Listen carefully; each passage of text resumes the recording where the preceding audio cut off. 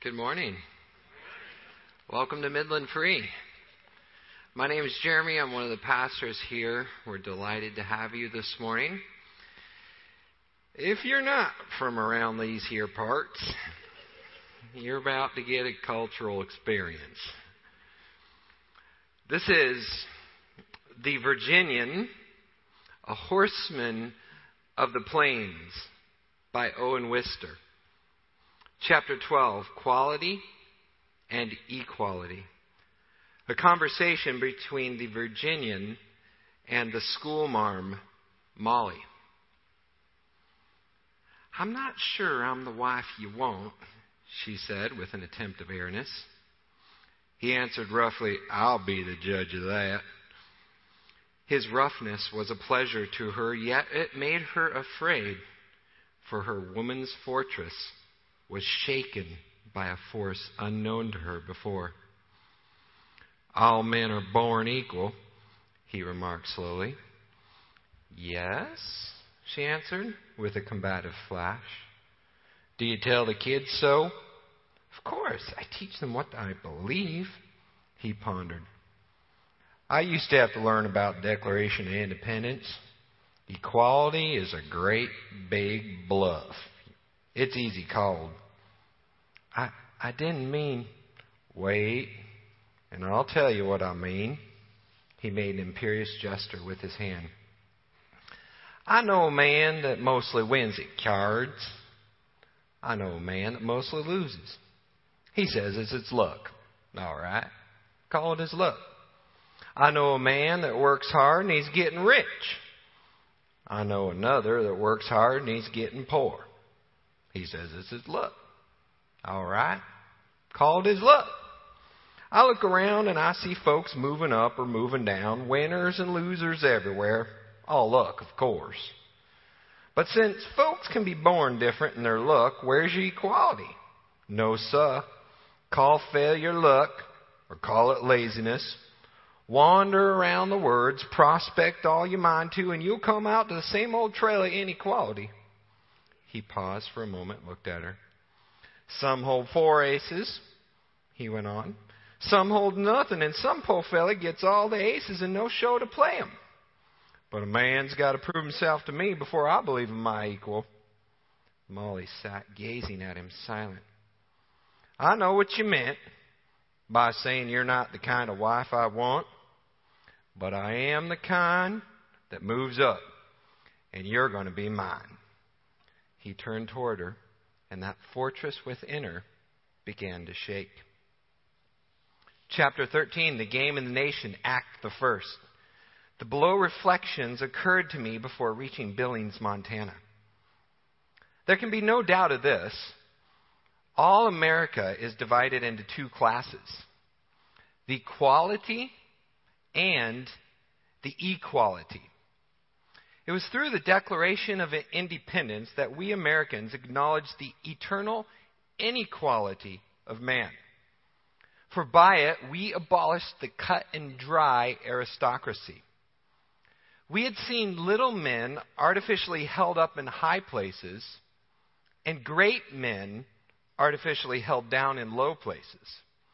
And our own justice-loving hearts abhorred this violence to human nature. Therefore, we decreed that every man should thenceforth have equal liberty to find his own level. By this very decree, we acknowledged and gave freedom to true aristocracy, saying, "Let the best man win. Let the best man win." That's America's word, and that's true democracy. And true democracy is true aristocracy.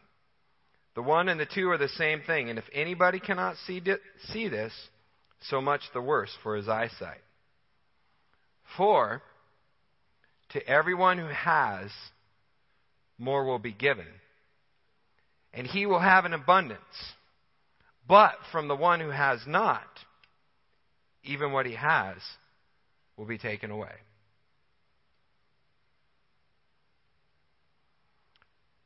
Is God an arbitrary dealer who takes satisfaction in watching one person win and the other lose? Today we're going to peek in on a little game of cards, and we're going to see one dealer and three players. Everyone is dealt a different set or a different set of cards, a different hand, and we'll see that no two hands are exactly the same, yet everyone is held accountable for how they play them. To illustrate this point, Jesus is going to tell us a story or a parable called the parable of the talents. Before we read that parable, I want to set it in context for you and give you the setting. Otherwise, we're just jumping into this very large discourse or teaching in the middle of a section, and you'll have no idea what's going on. So, let me paint a picture of where we're at in the timing of Jesus' life, in the context of what he's doing, and then we'll walk through it in a very simple way. So, the first thing I want to explain to you is this, is that this is happening in a larger setting, in a bigger teaching, and that teaching is called the Olivet Discourse. Now that sounds like a big name, but basically it's a very simple name, and what it is it's a teaching that's named after its location. So, take a guess, the Olivet Discourse occurred where? Mount of Olives, exactly right. Now the Mount of Olives is a mountain not like Whistler, Pikes Peak, or Everest, but instead more like a mountain you might have around here. It is a slightly bigger hill, and I think I have some pictures of it here. This is a picture of the area, so you can see this is the hill country, the Judean hill country, and the Mount of Olives is basically, next slide please, you will see it like this.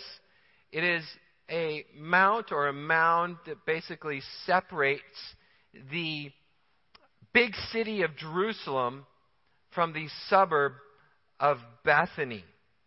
So the Mount of Olives lies in between there. And the reason that's significant is because of this, is basically what's happening in Jesus' Passion Week is that he is during the day, he's teaching in Jerusalem. This is the last week of Jesus' life. And during the day, he's teaching, he's going to the temple, to the capital, to the big city, and he's teaching and teaching and teaching, but it's stirring up strife among the religious leaders and the political authorities, and people are getting upset. So it's not safe for him to stay there at night. So what he does is at night, he leaves the city and goes out to the suburb, and thus he passed through the Garden of Gethsemane over the Mount of Olives, and that's where today's story is taking place, is in transition basically on his commute. Jesus was a commuter, so to speak. So back and forth from one place to the other. He gets up to the top of this hill and he's looking down on the city of Jerusalem. And that's where he's like, oh, Jerusalem, Jerusalem, what are you doing? What is going to happen to you? What a mess. How I long to gather you under my wings. You know, and that's where he mourns and weeps over the city. And this is how things go. So let me show you sort of a picture walk through the last week of Jesus' life, okay? So this is going to be on Saturday. So let me show you a picture of Saturday. What happens is I call it Soak Saturday, which is basically the day that Jesus is anointed for burial. Now, he's anointed by Mary, and they are in the house of whom? Does anyone remember? Whose house are they staying in? Lazarus. So that's interesting for you people who are students of the Bible, because Lazarus was the guy that Jesus raised from the dead. Now Jesus is being anointed for burial. So in other words, in the house of the resurrected, the Messiah is anointed for burial. Okay? Of interest. All right, so that's Saturday. Then you know what happens on Palm Sunday. The next day, Jesus goes into the city, and the crowds are like, woohoo, he's here. Here's the Messiah. Here, crown him king. And then things began to change. And there is a Tuesday, which he sees the city. And then there is, sorry, I skipped Monday. Let's go back to Monday. Good job on the slides, by the way. Monday, he's cleaning out the city. He sees the temple, which is a great big mess. And then there is Tuesday, where he laments over the city of Jerusalem. This is where this teaching occurs, is on this day. And then there's Wednesday, where the leaders get together and plot against him. There's Thursday, where he celebrates the Passover feast, which becomes known as the Lord's Supper, his last meal before Friday, in which he was crucified. And then Saturday is completely silent. And then Sunday, of course, is spectacular. And that's basically the week before Jesus does, obviously, his greatest work, the work of atonement, death, burial, and resurrection. In the midst of that week, on Tuesday, he tells this story. So out of all that craziness, out of everything that's going on, he stops and takes time and says, hey guys, there's one more really last important thing I need to be able to tell you about. And this is what it is. And basically what he gives them then is prophetic discourse or a look at what the future is going to be. What are the end times going to be like? His disciples were a bit concerned about this because they could see things escalating. And so they asked him this question in Matthew chapter 24 in verse 3. They asked him the question as he sat on the Mount of Olives. And the disciples came to him privately saying, and they said, tell us, when will these things be, and what will be the sign of your coming and the end of the age? Now, chapters 24 through 25 are basically the answer to that question. What is it going to be like? What will the end times look like? Here's the answer. So as we move into this story now in Matthew chapter 25, what you'll see is that Jesus is going to begin with this statement. He's going to say in verse 29, for it will be like a man going on a journey who called his servants and entrusted to them his property. Now, if you're paying attention, immediately you ask yourself the question, what? What do you mean it? For it will be like a journey. The it here is the end times or the approaching season that Jesus is saying is about to come before his final return. And basically, through all these discourses, he's saying, hey, look, you guys need to get ready because the time is short, the hour is near, the seasons are changing, and the master is about to return. So in other words, get ready, be prepared, because Christ is coming back soon. Therefore, the natural question comes to us, well, what do we do in the meantime? And this is the answer. This parable tells you, what do you do while you wait? How do you prepare and how do you get ready? Matthew chapter 25, verses 14 through 30. This is Jesus' teaching the last week of his life on what to do to wait until he returns. He says this in verse 14. He says, for it will be like a man going on a journey who called his servants and entrusted to them his property. To one he gave 5 talents, to another 2, to another 1, and to each according to his own ability. Then he went away. Now he who had received the 5 talents went at once and traded with them, and he made 5 talents more. So also he who had the 2 talents made 2 talents more. But he who had received the 1 talent went and dug in the ground and hid his master's money. Now after a long time the master of those servants came and settled accounts with them. And he who had received the 5 talents came forward, bringing the 5 talents more, saying, Master, you delivered to me 5 servants. Here, I made 5 talents. I made 5 talents more. His master said to him, well done, good and faithful servant. You've been faithful over little, and I will set you over much. Enter into the joy of your master. And he also, who had the 2 talents, came forward, saying, Master, you delivered to me 2 talents. Here, I have made 2 talents more. His master came to him and said, well done, good and faithful servant. You've been faithful over little, and I will set you over much. Enter into the joy of your master. Now, he also, who had received the 1 talent, came forward, saying, Master, I knew you to be a hard man, and reaping where you did not sow, and gathering where you did not scatter no seed, so I was afraid. And they went and hid your talent in the ground. Here, you have what is yours. But his master answered him, You wicked and slothful servant, you knew that I reap where I have not sown, and gather where I scatter no seed. Well, all right then, you ought to have invested my money with the bankers, and at my coming I should have received what was my own with interest.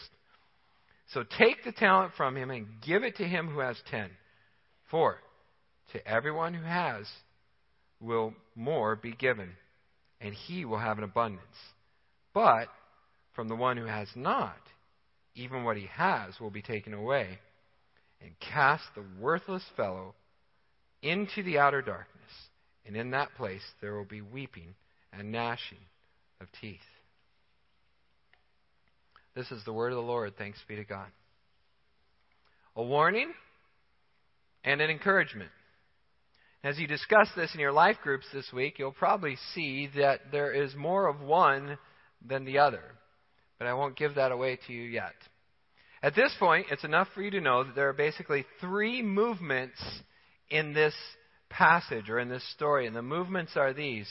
There is the trust, how the story starts. The servants are entrusted with something. There is the servants' response, how they respond with what they're entrusted. And then third and finally, there is the master's response to the servants. And basically what you'll see is that the theme throughout all of these movements is that we should work hard while the master is away. Work hard while the master is away.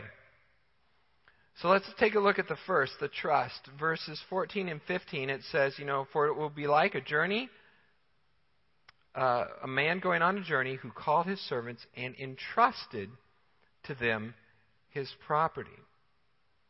Now, as you know, my wife and I have 3 young children. And in order for us to enjoy a quiet evening, that means we have to go out. Because that will certainly not happen in our house. And so, in order to go out, we invite babysitters in and we entrust our children to them. Now, let us be very clear. In that process, I think it's somewhat understood. We are entrusting our children to you. We're not giving you our kids.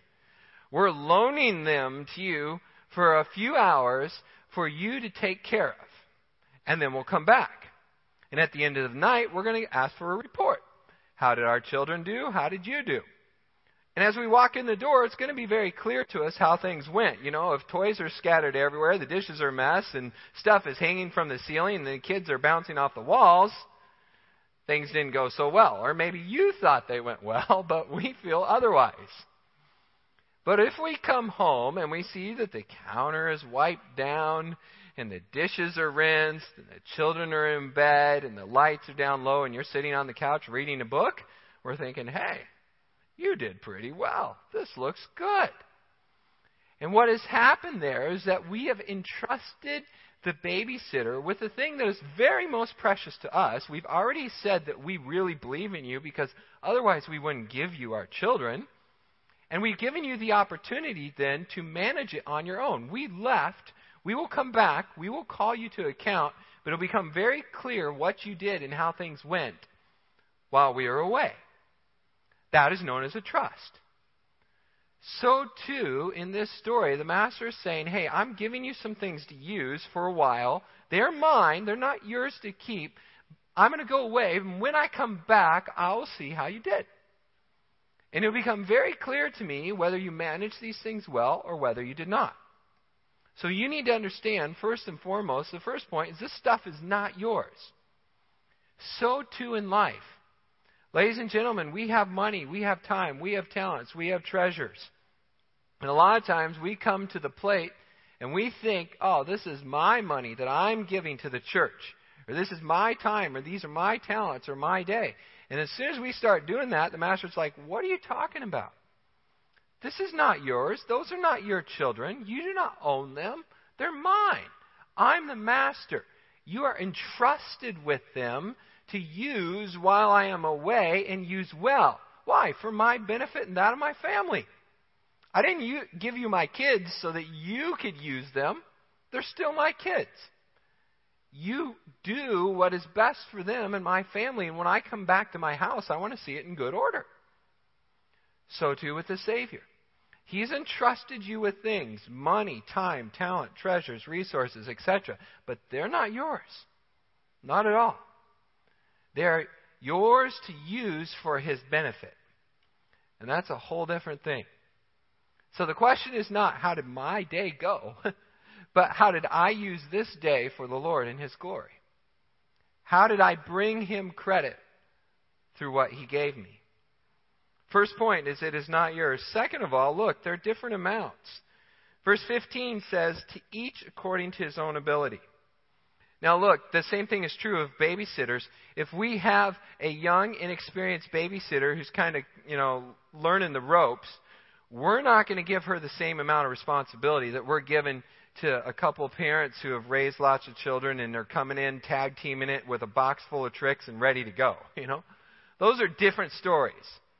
For the younger babysitter, we may have dinner laid out. We may have their beds made, their toothbrushes with toothpaste on them, and the bath's done, and their pajamas sitting on the bed. And we're like, all you got to do is just get them from point A to point B. That's it. That's all we expect. But for the experienced babysitter, we may be like, yeah, cook dinner, whatever. You got it, Mom, Dad, whoever. You're on. Good luck. See you later. Different expectations. So too with my children. I've got a 2-year-old and I've got an 8-year-old. My 8-year-old little boy, he can put it away. You can put a steak and a potato and, gravy and whatever else you want to lather on his plate and it's gone. My little girl, I'm cutting up grapes and peas and maybe giving her a little yogurt and she's combing it through her hair and by the end of the day, she's done. It's a whole different situation. Now, if my son were to say to my daughter, hey, look, Dad gave me a steak. He must love me more. I'd say, what? Wow. What are you talking about? Man, I love her just as much as I love you. Are you kidding? Have you seen her cute curly little hair? I want to kiss her all day long. Man, get your head on straight. What are you thinking? It's not about the amounts. It's about their abilities at that time. Don't get hung up on the amounts. But do you understand, ladies and gentlemen, so often in our lives we are just hung up on the amounts. We're stuck. That lady's more skinny. That guy's more smart. He's got more money. He's this, she's that, blah, blah, blah, blah, blah. And the Lord's like, come on, whap. Do you really think that I love them more than you? It's different amounts. Get over it. Don't get hung up on it. I love you just the same. Yeah, she's a little, girl with curly hair. I didn't give her a steak. So what? I love her like crazy. Don't get hung up on the amount. I love you just the same. Ladies and gentlemen, there's people sitting in the row with you that are different. And they got different amounts. Some folks got a big ranch. Some folks got nothing. Oh well. Different amounts. Here's a little story you might find kind of cute. When I was in high school, my dad, I'm trying to identify with this audience, ready? My dad, he was very scientifically minded. He was a physician, really smart, and could do a lot of cool stuff. So, needless to say, at the annual science fair, my brothers and sisters and I usually did pretty well. Dad was there to help. Now, we did the work, but he could think of really cool stuff. Now, I don't know how to fix an automobile or paint my house or anything else, but my dad can tell you how the microwave works, all right? So we come in with these really cool science experiments, and what would happen is that, generally they'd get a little ribbon on them or whatever, and at the end of the day, I was coming around a corner, and I saw one of the teachers, the history teacher in my school. And there he was standing next to my project, which had a blue ribbon on it. There's a couple other kids gathered around. You know what he did? He leaned over to one of the other kids and he goes, that's because Dr. Lobdell does it all for them. They're really not that good. Hi, Mr. McClure. Hi, so-and-so. And he turned around and he was just like, because he'd just been bad-mouthing me right in front of these other kids, completely unprofessional in every way. And he turned so red, and I let it go and didn't, tell on him or anything like that. And I was just like, okay. But that's how it is, right? When somebody has some advantage that you don't necessarily appreciate, the temptation is to cut them down in another way. And we do that sometimes. We go after our brother and sister and say, well, that's only because of this. Well, if they didn't inherit that or blah, blah, blah, blah, blah, I would do twice as well with that. We just go after them. And that's not right. Look, I had an advantage. My dad was a scientist, whatever. Guess what? One of my friends' dad was a principal. He never got picked on. I'm like, what? He got away from initiation and hazing and everything else, and he just, floated right by. No one ever bothered him. Different advantages, different folks. Now, I knew another guy who didn't have a dad. He was with his grandma and his mom. No advantage, right? Yeah, right. Let me tell you this. That guy knew how to talk to ladies. Let me tell you. If you want to see one guy who always had a girl, it was him. Why? He had ladies all around him. It's all he knew. Here us blumbering idiots are trying to talk to girls like, go, go, go, go, go. And he's smooth as silk. No trouble whatsoever. We all had our own abilities, right? Different strokes for different folks. Don't get hung up on it. It's just the way it is. That's the way things go. So you look at this trust, and what you need to do is trust the dealer. He deals out the cards. He knows what he's doing. He gives you what you can handle. So don't worry about it. Don't get hung up on it. If you don't have more, it's because you're not supposed to. Stay where you're at and be good with that. The cards are dealt. We have different hands. Don't get hung up on the amounts. Just play. Just play the game. That's point 2, the servant's response. So point 1, there's a trust. Point 2, there is a response. Now, verses 16 and 17 say it like this. The master went away, and then he who had received the 5 talents at once went and traded with them, and he made 5 talents more. So also he who had the 2 talents made 2 talents more. Right away, I tried to emphasize, and hope you notice, the immediacy of this response. This guy is basically comes to the master, snaps to attention, says, yes, sir, right away I will, and is out the door before it could hit him.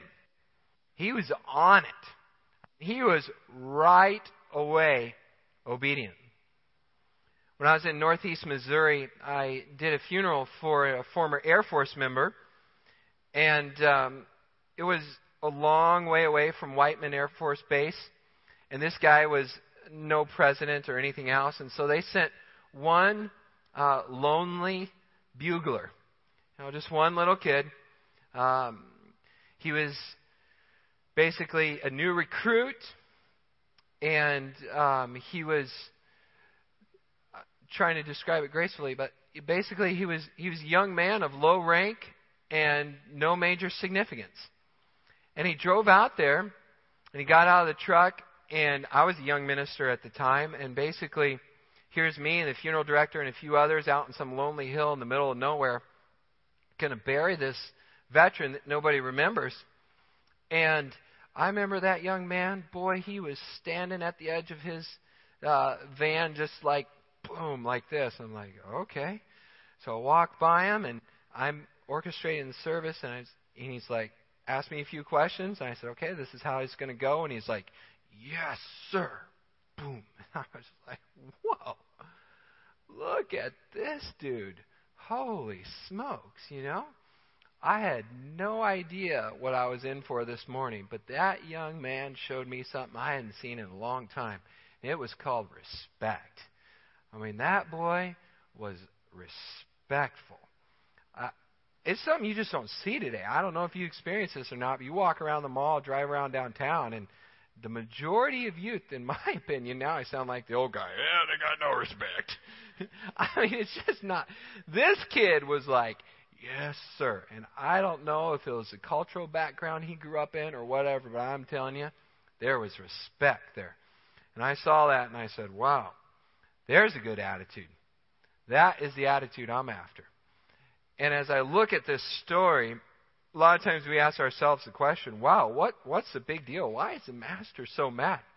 And what you see in the varying responses is an entirely different attitude.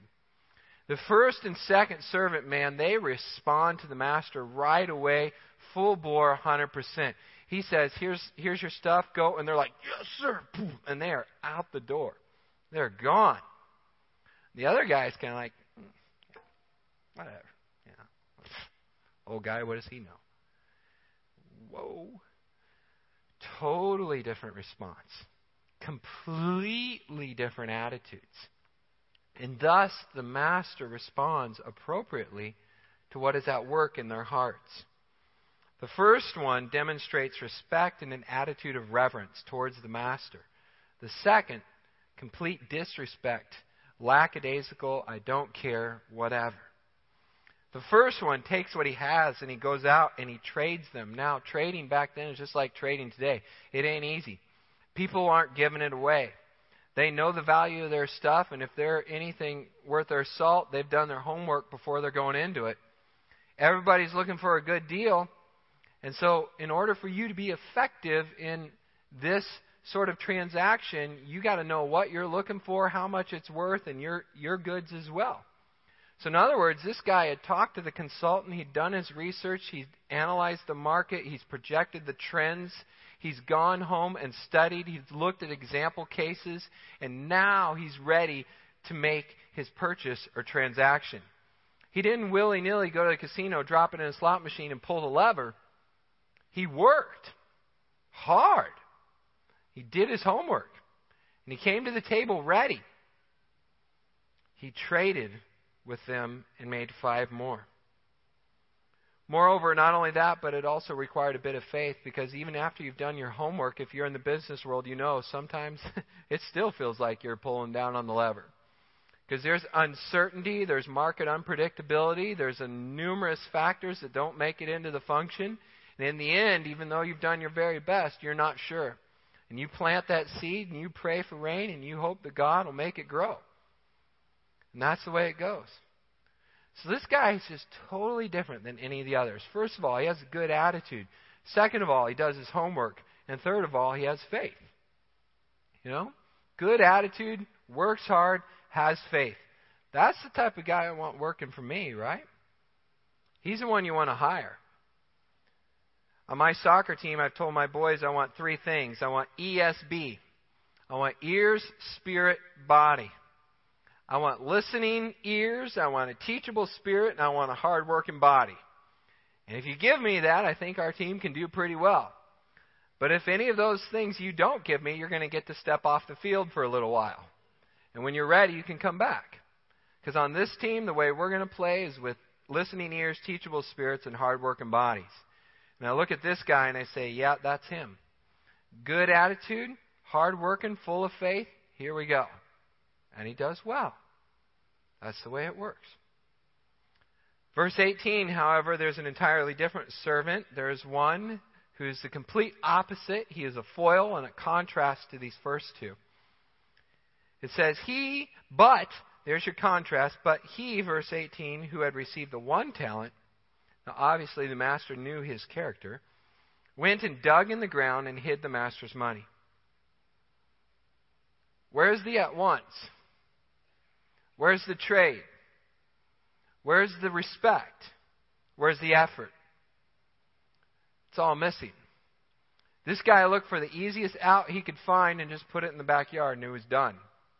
And perhaps, maybe the master won't return and then he's the only guy who knows where it is and he can go get it.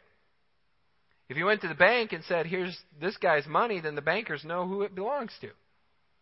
But instead, he just went out and buried it himself and did nothing with it.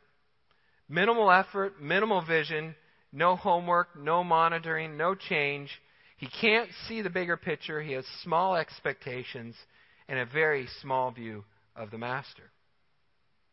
It's a complete opposite of the first 2. And I just want to throw in a little, prop for theology here. Look, the way you think of the master influences how you behave. In other words, what you think of God determines how you will serve him. Your theology influences your practice. And that becomes very clear here as the master responds to him and he's like, oh, really? You thought I was like that, did you? You thought of me this way. Your thinking is completely wrong. You're way off. And because of your poor thinking, now you have poor results and poor behavior. If you thought I was that way, you should have done this. Man, oh man, have you got it wrong. The master's response. Let me describe the master's response to you in a little bit different way. This is something that happens to me frequently, almost on a daily basis. I'll come home from work, and my children, at this point, they're not running from me. They're still running to me. I'm thankful for that. I come in the door, and they're like, Dad, and I get it from 3 different ends, and I can't process it all, and I'm tripping over myself trying to get in the door. And then I hear from one, hey, look what I did, and they pull out their picture. And then another, come to my room, come see what I did. And then Eden, our 2-year-old,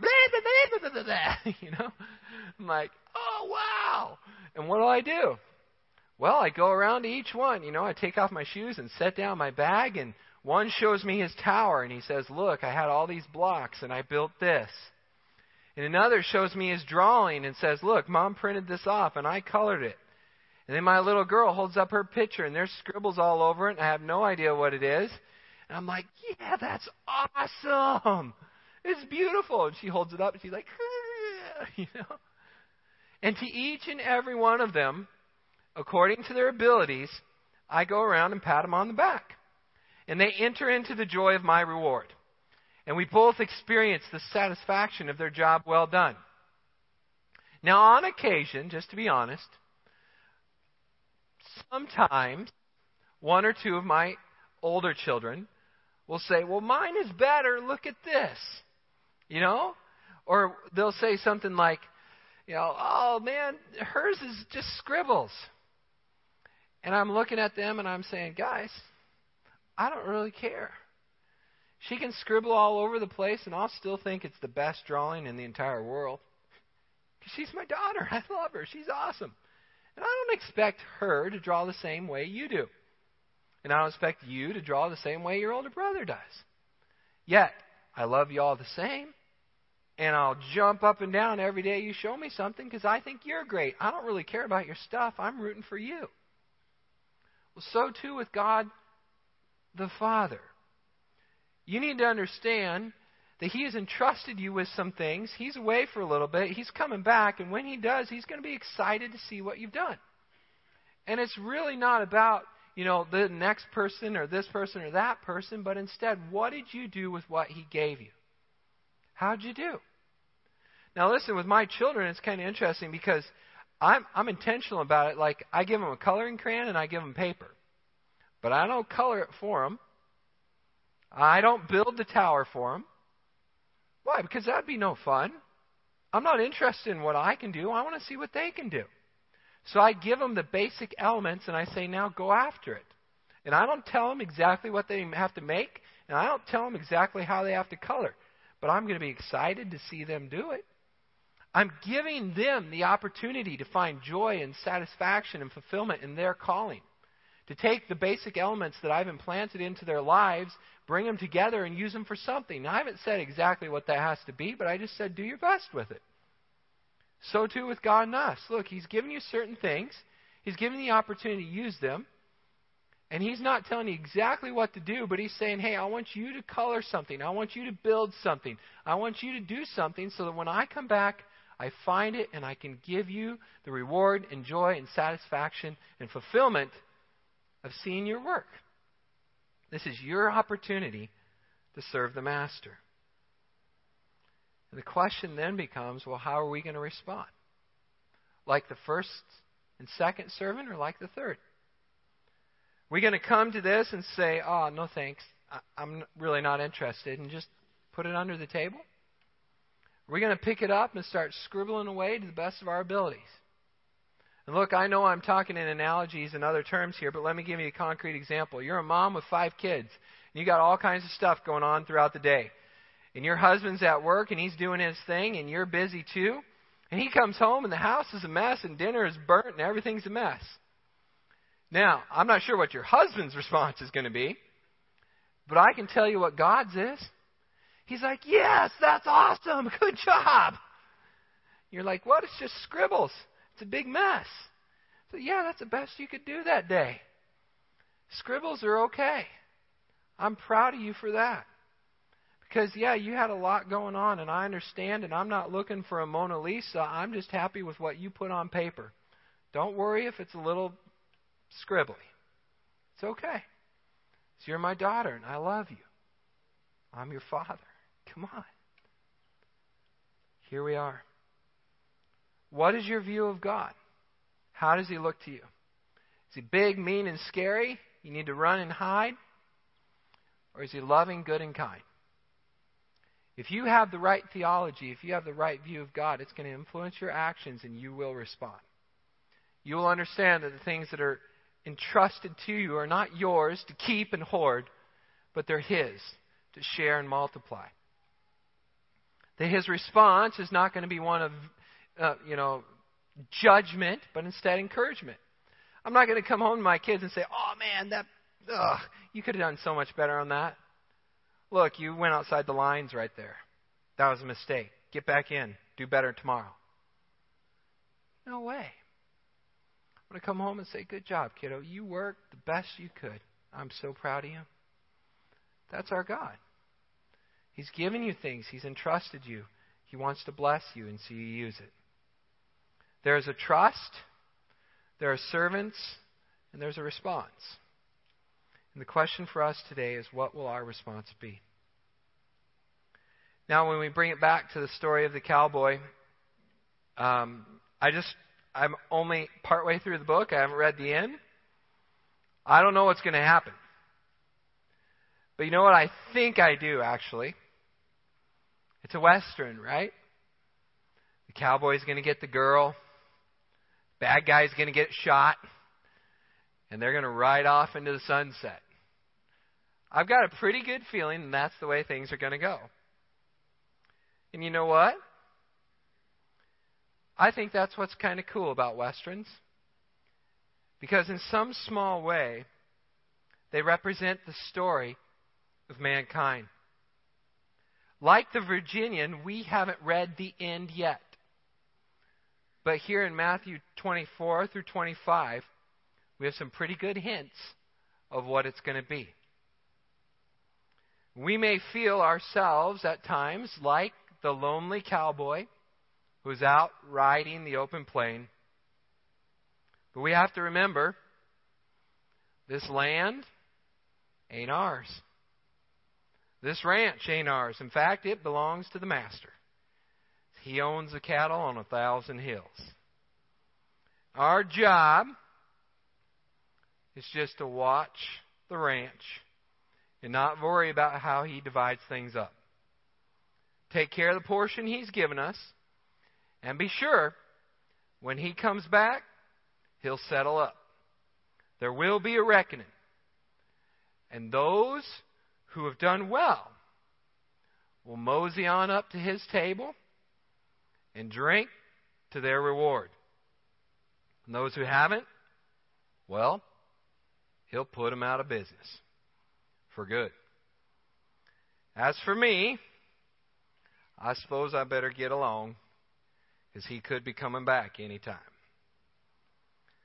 For to those who use well what they are given, even more will be given, and they will have an abundance.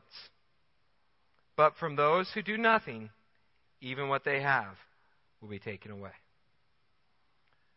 Father, You're a good and gracious God. And You do own the cattle on 1,000 hills. You're the king, owner, and master of the ranch. We are but Your servants in Your hands.